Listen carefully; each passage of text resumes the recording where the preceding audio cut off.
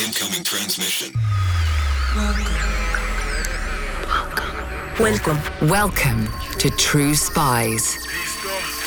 Week by week, mission by mission, you'll hear the true stories behind the world's greatest espionage operations.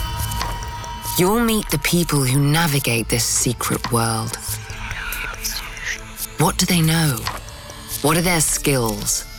And what would you do in their position? This is True Spies. The guys on the street got suspicious of that particular van, and they went over to look inside, and they started surrounding it and rocking the van, and they started singing a song that went, bad boys, what you gonna do when they come for you?" Believe me, the agents were not happy when that happened. This is True Spies.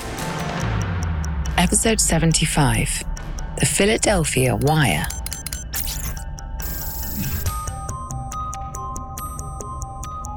Welcome to Philadelphia.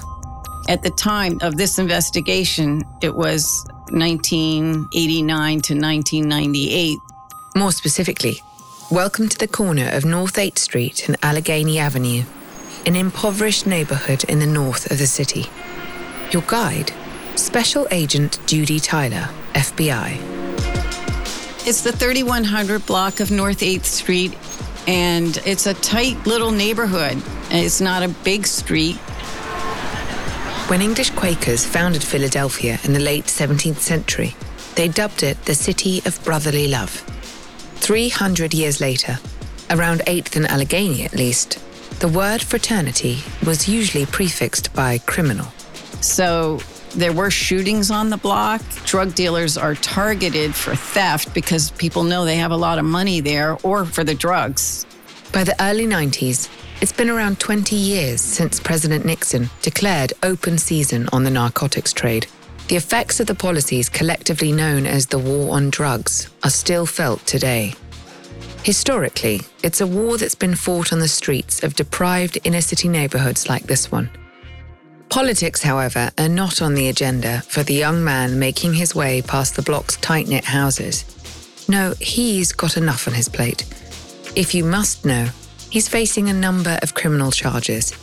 But if all goes well today, he might just catch a break. And after the last few weeks, he could really use a break. So we had somebody who was from the area who had been shot, and he had his arm in a sling, and he was willing to go in and make a drug buy.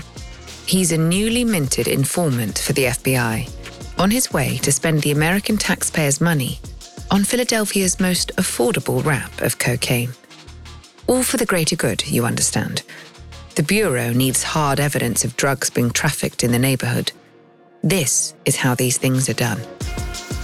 He was not an informant before he'd been shot. And this week's True Spy is the one to do it. He wanted to try and work off some issues he had with his own cases. And so it just worked out that he knew enough about the area that he could go in and was confident he could make the buys. And if you study this young man's face, and I mean really look, you might notice his eyes flickering occasionally to the sling on his wounded arm. So we hid the recorder in his sling where he'd been shot and sent him in with the money. And we put a van on the street to surveil it and take photographs to document his purchase. At the same time as the informant is making his cautious approach, our agent is at her desk inside the William J. Green Federal Building, an imposing modernist hulk set a few blocks north of the Delaware. This is her case. And if things go south on North 8th Street, it's her neck on the line. I'm Judy Tyler. I'm a retired FBI special agent where I worked in Philadelphia, Pennsylvania for a total of 31 years investigating violent drug traffickers. If you're a long-time listener to this podcast, you'll know that the FBI contains multitudes. From art theft to international counterterrorism, the Bureau's remit encompasses the full spectrum of wrongdoing. But whether its agents are routing Soviet moles or busting dealers, they're highly trained in the art of intelligence gathering. I was straight criminal my entire career. And although we may use similar investigative techniques, ours are geared towards prosecution. And we work very closely with the U.S. Attorney's Office in all of our cases. Unsurprisingly, Judy started out as a cop. Her first bite from the law enforcement bug took place in her last semester of college, where she studied criminology. Somebody broke into the house that I was living in, and the police were called, and they were fingerprinting the entry where the burglar came in. And one of the police officers asked me what I was going to do when I graduated. And at that point, he told me that they were hiring police officers in the Norfolk, Virginia Police Department. And it was the first year women were being considered for that position. So I thought, well, let me try that. That was in 1975. Judy enjoyed life on the beat, but before long, she was able to hone the investigative skills that would serve her throughout her 3 decades at the FBI. I spent 1 year as a detective investigating sex crimes, and that was where I had my first taste of in-depth investigations, taking a case from the very beginning when you interview the victim all the way through the court system and seeing a case come to fruition in front of a jury. And Norfolk, Virginia might have kept Detective Judy Tyler. But fate had other ideas. One Sunday, I was reading the newspaper and there was an article about women in the FBI. And after I read it, I thought, I have all the qualifications. So I joined the FBI at the age of 26 in 1979. Eventually, Judy was transferred to Philadelphia. And once I got there, the squad that I was on initially was a top theft squad that investigated unique thefts. But when the FBI took over the drugs investigations, along with DEA, our squad became one of the prime drug squads. The FBI, unlike local law enforcement, isn't in the business of taking down small-time drug dealers and their customers. Not right away, at least. Basically, we targeted drug operations from the organizational perspective, not just a local street buy. When we opened an investigation, we would target the entire organization. So many of the cases were very long-term and involved a lot of different investigative techniques. Investigations like that, including this one, can take years. This is in-depth intelligence gathering, relying on networks of informants alongside cutting-edge technology to target key players in the narcotics business. It's much more in-depth than the police departments are equipped to handle, and many of the investigations involve multiple states and other countries. Judy's speciality is human intelligence, finding a person with information she needs and convincing them to share it. Journalists run sources. CIA officers run agents. The FBI runs CIs, confidential informants. Take your pick of the jargon. It's the same set of skills. I think that most accurate information is from people. Let's say that the local police have arrested a low-level dealer operating in the orbit of a much larger player. Someone like our friend with a sling on his arm. As an FBI agent working a wider case, you've identified this person as a potential informant. You make a few calls, and before you know it, you're across from one another in an interrogation room. He's a crook, you're a fed. How are you going to bridge that divide? Well, in the beginning, you get to know the person and build rapport with them. Usually when I interview them, I know them pretty well, but they don't know me. That's a fact that a savvy agent can use to their advantage in the psychological arena. I recall arresting somebody and introducing myself, and I said, "You don't know me, but I've known you for the last 3 years." Calm, polite, but with a quiet undercurrent of dominance. Now, everyone in that room knows who's in charge. And that's how I introduced myself and then got to know him in person. And we worked together. My goal was always to get someone to work with me and take the case to the next level. And in 1989, Judy took on a case that would require almost a decade of meticulous investigation to bring to a close. It all began with a name, Maurice. Maurice Lewis was a person that came up in several interviews as one of the largest drug dealers in Philadelphia, with an operation at 8th and Allegheny that had been going on for probably 10 years, including about a 5-year stretch when he was in prison. He would have the drug dealers come and meet him in prison to take direction. Maurice Lewis would have liked to think of himself as a local entrepreneur, an aspiring music producer with a number of investments in North Philadelphia. He supplemented his legitimate income stream with a highly lucrative narcotics business. He would command the room. He's the big man. He'd have his gold chains on, and he liked to be the benevolent boss who took care of his men. He bought them all gold keys with diamonds in them. Frequently, drug groups will mark themselves together by jewelry. Yes, as long as he was making money, Maurice Lewis was the living spirit of goodwill. Maurice would take the guys out to dinner. He had a favorite restaurant. We intercepted one call where he called to make reservations, and the woman said, "Would you like smoking or non-smoking?" He said, "Do you have a crack smoking section?" And there was silence on the other end.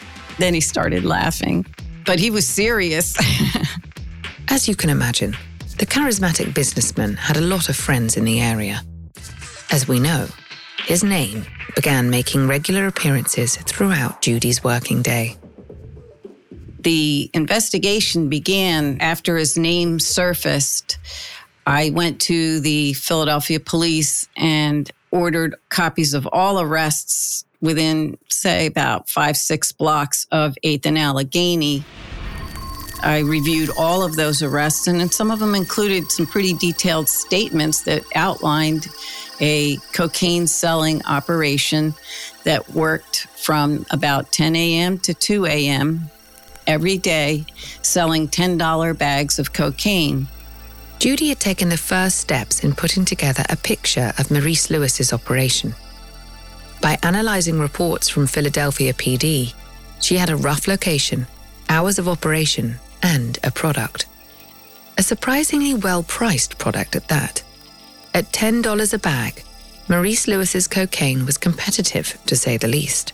And you think, well, how much money can that make? Well, in this case, it turned out to be $40,000 to $60,000 per day. We'll let you do the maths on that one. But suffice it to say, we're talking about serious quantities of cocaine. Maurice ended up building truly a drug empire that was very entrenched on that particular street. And yet, he's not somebody you would ever see out there selling the drugs. He was like the CEO of the organization. But he would have several drug dealers standing out on the street offering $10 bags of cocaine for sale. You could drive by and buy your drugs and continue on. It was a one-way street. Very efficient. And that spirit of economy was also in evidence when it came to Maurice's street-level employees. So this investigation ended up revealing that Maurice used juveniles for a lot of the drug sales on the street because they get arrested. Generally, their records can be expunged when they get older, and they aren't treated as harshly as adults. If one of his underage dealers was picked up by law enforcement, chances were that they'd be treated leniently. And the sooner they were back on the street, the sooner they could get back to work. But at this early stage of the investigation, all Judy had to go on was the word of a few low-level street dealers. If she was going to take down Maurice Lewis, she needed hard proof that he was at the top of the pyramid. So, first things first, Judy needed to prove that drugs were being sold near 8th and Allegheny. And that's where our first informant comes in. You remember, the one with a hidden microphone stashed inside his sling. He went to the block and asked if he could make a purchase, and we had a van with 2 agents sitting in it, watching. The informant approached one of the suspected dealers on the block. He initiated the transaction, but Lady Luck was yet to smile on our hapless snitch. It was bad news from the dealer. Well, we're out right now. Can you come back in an hour? Well, it wouldn't be an investigation without a few hiccups, would it? So he left, and we had a car, picked him up and took him out, but left the van with the agents in it because we didn't want it showing up only when he showed up. And the driver had dropped the van off and left. So we observed them use the phone to make the call to get more drugs, and we were documenting the phone use for potential wiretap if the investigation went that way. And so we documented the phone call. We knew what time and what phone it was made from. Are you paying attention? Every little detail could be a key piece of evidence. Unfortunately, the agents in the van wouldn't be able to concentrate for long. 8th and Allegheny is not the kind of place where a conspicuously inconspicuous, unmarked van escapes scrutiny. After, I don't know how long, but before we sent the informant back, the guys on the street got suspicious of that particular van, and they went over to look inside. I don't believe they were able to see the inside, but they wanted to scare whoever might be inside, and they started surrounding it and rocking the van. And they started singing a song that was popular at the time that went like, bad boys, what you gonna do when they come for you? Just in case your knowledge of early 90s network television is a little patchy, those are the lyrics to Bad Boys by Inner Circle. It's best known as the theme to the long-running documentary series Cops. The dealers were sending the FBI a message. We're on to you. And so, believe me, the agents were not happy when that happened, but they never gave it up, and we got the driver to get back in and drive the van away. Clearly, a less hands-on approach was in order. So at the time that this investigation began, we did have a long-range camera set up in the vicinity so that we could watch what was going on the street. The long-range camera allowed Judy to train in on one crucial feature of the urban landscape: a payphone. Remember, it's the early 90s. At this stage of the investigation, cell phones were still a long way off being a must-have item. This group used payphones. There's one payphone at 8th and Allegheny that was treated essentially as a personal payphone for the drug organization. If a regular citizen walked up and tried to use it, they'd shoo him away. It was like you walked right into their living room because they had to keep the line open for their communications with Maurice. That camera ran 24 hours a day, and we had the ability to zoom in and zoom out and see who was on the phone and record it on VHS tapes at the time. But the footage was just one part of a two-pronged approach. Judy and her team needed to know the content of those conversations to prove any connection to the drugs business. If they wanted Maurice Lewis, they needed a wiretap. The fact that they surrounded the van and rocked it showed that the neighborhood was so tight you really couldn't do surveillance easily. So that was one of the criteria to get the wiretap. In the federal system, you have to show that you've done every other investigative technique available before you apply for a wiretap. You've done it through informants, surveillance, interviews, record subpoenas, things like that. And in order to show the scope of this, we needed to hear those conversations because Maurice was never out selling the drugs. It's kind of like the CEO of McDonald's. He's never there serving you your hamburger at the grill, you know? At the same time, Judy also applied for a tap on Maurice's personal cell phone. Maurice, as you can well imagine, had the funds to invest in new technologies. Now, she could see who was calling him from the payphone and when, and confirm that data with visuals from the long-range camera. Hello again, True Spies listeners. This episode is made possible with the help of June's Journey, a thrilling detective game which you can play right on your phone. If you're a True Spies listener, it's safe to assume you're interested in clandestine missions, investigative adventures, and deciphering the latest mystery. You can find all of this in abundance and more in June's Journey. In the game, you'll play as the plucky June Parker, an amateur detective in the roaring 1920s. Poor June is set to investigating in order to find the truth of her sister's untimely murder. I don't want to give too much away, because the fun of June's journey is seeing where this twisting story takes you. But I've just come to a grisly conclusion, thanks to working alongside other real players online as part of a detective club. Take heed, though. Not everyone wants to be June's friend. Discover your inner detective when you download June's Journey for free today on iOS or Android. Every day in America, 60 million packages are delivered, but we don't always know what's inside. He bent down to pick the package up. That's when the device detonated. Danger is everywhere, and no one is safe in Austin, Texas, as law enforcement hunts a serial bomber for 19 days. From Sony Music Entertainment, Campside Media, and Pegalo Pictures, this is Witnessed. 19 Days. Subscribe on Apple Podcasts to binge all episodes or listen weekly wherever you get your podcasts. That was the key to everything, was that cell phone that was talking to all the workers. So you look at the phone records and look at the volume of calls and who the calls go to and get the subscribers and learn the who's who of your inner circle. The people you're closest to are going to have the highest volume of calls. As the investigation continued, Judy was able to begin to piece together the various moving parts in Maurice Lewis's outfit. On the lowest rung were the lookouts, the neighborhood's early warning system for troublesome white hats like Judy and her colleagues. We had people who were paid lookouts, and they would yell codes to alert the workers on the street that the police were in the area. They would yell, "Frankie on the A," or "Frankie on the 8." And A was for Allegheny, 8 was 8th Street. And depending on which code they yelled, that meant the police were approaching from that direction. Frankie, it turned out to be the name of a police officer from years ago that used to patrol that area.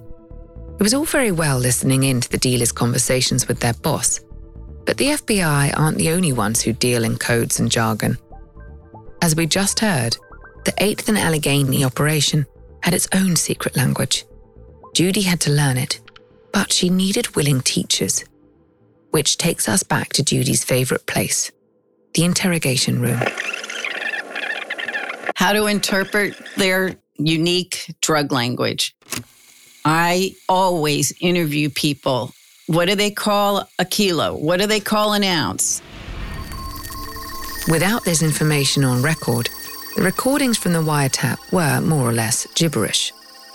Through her conversations with human intelligence assets, Judy began to uncover the keys to these extremely localized ciphers. They usually have different names for different quantities of drugs. They are so funny. I've worked a number of wiretaps in a number of cases. I've heard a half a kilo being called half a car. Now, who buys a half a car?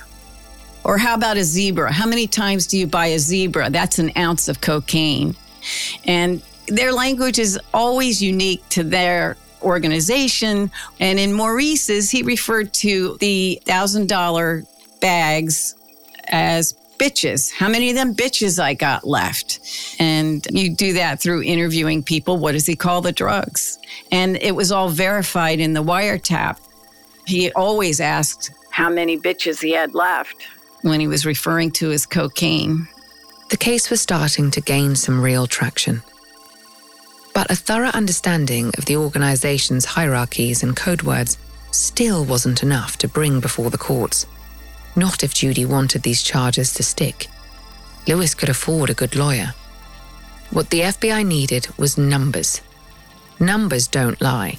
You can't accuse them of confessing under duress or trying to save their own skin. If they could prove that Maurice Lewis and his underlings were making illicit income, then their chances of a prosecution would soar. And the key to those numbers was clipped to the belt of the kingpin himself. At the time, it was 1989 to 1998. Cell phones were in their infancy. Beepers were very popular. Most drug dealers had beepers. Very few had cell phones. A beeper, in case you're too young to remember, is a small device capable of sending short alphanumeric text messages. Since the widespread adoption of cell phones, they've gone the way of the dodo. But at the time, they were a must-have for any upwardly mobile professional. Maurice Lewis was no exception. In fact, he owned his own beeper company. Maurice relied on a beeper for his financial system. Luckily for Judy, the FBI of the 1990s knew their way around a beeper. It had never happened before, but we did a clone beeper. The Bureau's technical whizzes had whipped up a beeper which shared the call number of Lewis's device. We were reading his beeper real time as he was. What the cloned beeper revealed was nothing less than the backbone of the FBI's case against Lewis: hard currency. And the way it worked is, in this drug organization, they had $1,000 units of cocaine broken down into $10 bags, and they were called a G-Pack. So every $1,000 bag would have 5 sub-bags full of the $10 bags. When a G-Pack sold, Maurice wanted to have a text on his beeper of how much money was available for sale. For example, a kilo of cocaine at that time cost $20,000. So he would have $20,000 worth of cocaine available. There would be 20 G-Packs. And when one sold, they would have to say, starting at $20,000, and he insisted they send it twice, $19,000, $18,000, $17,000. And that was, so he knew how many drugs were left for sale and how much cash he should have. As the drugs went down, the cash went up. And he'd know then when he had to send more drugs down to the block. He was obsessive about it. He kept very detailed records, which allowed us to see how much he was earning. Well, he didn't keep the records exactly, but someone did. We had the stash house, the cutting, bagging, weighing, the paid lookouts, the salesman. We had a record keeper, and that was an elderly couple that lived on the block who allowed their house to be used to store the drugs. They lived on the block, Frank Lopez and Evelyn Torres, and everybody on the block knew what was going on, and Maurice approached them to make some money by storing the drugs there and keeping records. And they agreed. The Lopez-Torres household also served as a drop-off point for the dealer's earnings. At the end of each day, Maurice Lewis's employees would make a healthy deposit in their boss's coffers. And Maurice only had one point of contact then to get the money. Judy had uncovered the elderly couple's role in the organization in another crucial human intelligence coup. I found out about it when one of Maurice's, I'd call him a lieutenant, the overseer, one of the managers, was arrested by Philadelphia police with a gun. When opportunity knocks, a good investigator answers. Time to put on the thumbscrews. Metaphorically, I mean. We adopted the gun charge and interviewed him and told him the gun charge is only one of your problems. You have a drug case that's going to be a bigger problem for you. And he agreed to cooperate. And in that thorough debriefing, he filled in the mortar between the bricks for me on this case. He identified that house, and based on what was happening in that house, I was able to get a search warrant the following day and execute it and retrieve the notebook and the packaging of the drugs. That's right. Like a lot of things in this story, Lewis's record keeping was charmingly analog. The notebook that had the drug records was sort of like an Excel spreadsheet before computers, handwritten. There would be a category with all the workers listed on the left and the days of the week across the top. And then in each entry would be the amount of money they turned in. This is the kind of killer evidence that someone like Judy lives for. Well, usually. It's been too long without a stumbling block, don't you think? When we seized the records, what we found was every week, at the end of the week, they'd settle up and she'd rip out the page. Ah, well, that's not ideal, is it? 1 week's worth of records does not a federal case make. So take a minute. Hold the image of that notebook in your head. Note the texture of the paper. The shallow grooves of pen on pulp. What do you see And so we have a record analysis unit at the lab in the FBI, and we can send drug records down for analysis, for fingerprinting. So the fingerprinting would always happen first. Okay, so you've got prints. What does that give you that you don't already know? You need to look deeper. Unlike typing on a computer screen, the act of writing is truly physical, and the physical always leaves a trace. Can you see it? We had what's called indented writing underneath that page, because when you write in a notebook, you're pushing the pen down on the pages below it. The Records Analysis Unit was able to identify weeks' worth of entries in the notebook, hidden in the faint imprints left on the blank pages. Judy brought the elderly couple in. It was time for a friendly conversation. I interviewed the couple. They would not cooperate. They weren't interested in working with us. I think they were afraid. They were right to be. Once Maurice Lewis heard that the FBI had taken an interest in his record keepers, the people who held the keys to his kingdom, he was moved to act fast. He was worried that they would cooperate, and he was vulnerable through them, and he knew it. So he asked them to move to Puerto Rico. He'd give them a paid vacation to get out of town. After years of incremental progress, the game of cat and mouse between Maurice Lewis and the FBI was coming to a close. The stakes had always been high. They were about to get higher. They didn't want to leave, and they stayed there for a while, and eventually they moved out of the neighborhood. And Maurice knew that they could hurt him in the court, so he asked one of his closest workers to get rid of him. He understood that to mean to kill them. It's the dead of night. Frank Lopez and Evelyn Torres are sleeping. After their brush with the law, they've taken up residence in a quieter part of town. It's not quiet enough. They're jolted awake by a hail of broken glass. It comes from downstairs, the living room. A break-in? No. There are no voices, no telltale shuffling of feet. Cautiously, they make their way to the source of the noise. The dim reflections of streetlights glow warmly on the shards of what used to be a window. And nestled in amongst the wreckage, a little black ball, about the size of a man's fist. Two of the workers threw a hand grenade through their window of their new house. And it's an old army hand grenade. Looks like a cannonball with a handle on it, basically. Frank and Evelyn freeze. Time stops. And the grenade? Well, the grenade doesn't do much of anything, actually. Fortunately, there was a second safety on that hand grenade. They pulled the pin on the first one, but didn't notice there was a second one. And the hand grenade landed in their living room, and they called the police. The police responded and took the hand grenade. It was live, and said had that second pin been pulled, it would have taken out more than their house. The record keepers had had a lucky escape, and Maurice Lewis had shown his hand. The couple were interviewed by the police, and the police said, "Do you have any idea who might have wanted to do this?" He said, "I think it was the FBI." He said, "They want me to cooperate on a drug case." And so the police notified us immediately about what had happened. And we eventually got them to cooperate when they realized that we knew who had done it. Judy's team was also able to pick up the man who had thrown the grenade on Maurice Lewis's behalf.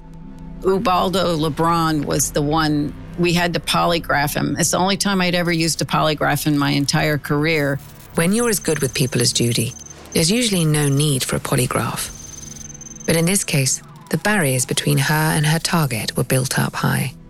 Ubaldo Lebron had known Lewis since childhood. He refused to admit that he had been the one to throw the grenade. Of course, the FBI already knew that he had. The man that had accompanied Ubaldo on the night of the attack had already cooperated with Judy's team and given them a sworn statement to that effect. And so it was that Ubaldo Lebron found himself hooked up to a lie detector across from Special Agent Judy Tyler. Game over. Unless he admitted it, he wasn't going to be able to get a cooperation agreement. So he took the polygraph with his attorney present and did not pass it. And at that point, he agreed to be interviewed. The tears started. I understood where he was coming from, and I understood how much he loved him. And so you have to acknowledge that and move forward from there and look at, are you willing to go to jail for the rest of your life for him? He's the one that asked you to do it. He put you in that position. And at the end of the day, his own lawyer convinced him that, you really should tell him, or you're going to face 20 or whatever. He would have been in jail for a very long time. Just like that, Maurice Lewis had lost. But it would be a while before he knew that for sure, because now Judy had to undertake the most important, if unsexy, tradecraft of all: paperwork. So after the search warrant, at that point, I make sure I have to have all of the conversations that I'm going to use for the indictment transcribed. And I have to review them all for accuracy. I have to listen to every conversation, and we recorded hundreds. So we had to pick out all the conversations for every participant that showed that they were part of the conspiracy. That took a long time. And we had a financial investigation going on at the same time, tracking Maurice's assets. So we, as part of it, we tracked $1.9 million in assets that the judge ordered forfeited to the government at the end of the case. After more years of meticulous case building, Judy finally let the hammer fall. The indictment took place in probably 2002, I believe it was. And it indicted 19 people in this organization. And so each person had to be arrested. And the day of the arrest, I stayed in the office and managed the teams that went out for each one. Then we had a few that weren't picked up that day. And I got to go on one of the arrests when we got one, the follow-up. And he's the guy who I recall saying, "You can't arrest me for this. You didn't catch me. I did that 2 years ago." And I went, thank you for that confession. Now that's job satisfaction. In the end, Maurice Lewis pled guilty on the 7th of April, 2003, 14 years after the FBI had set the wheels of his demise in motion. He pled to life. He's serving life at a federal correctional institute in Maryland now. Today, Judy lives a less dangerous life. But with 30 years' experience in the interrogation room, it'd be a shame not to share her expertise with the next generation. I do some training for the FBI now on basically how to handle and operate informants. And I babysit my grandchildren.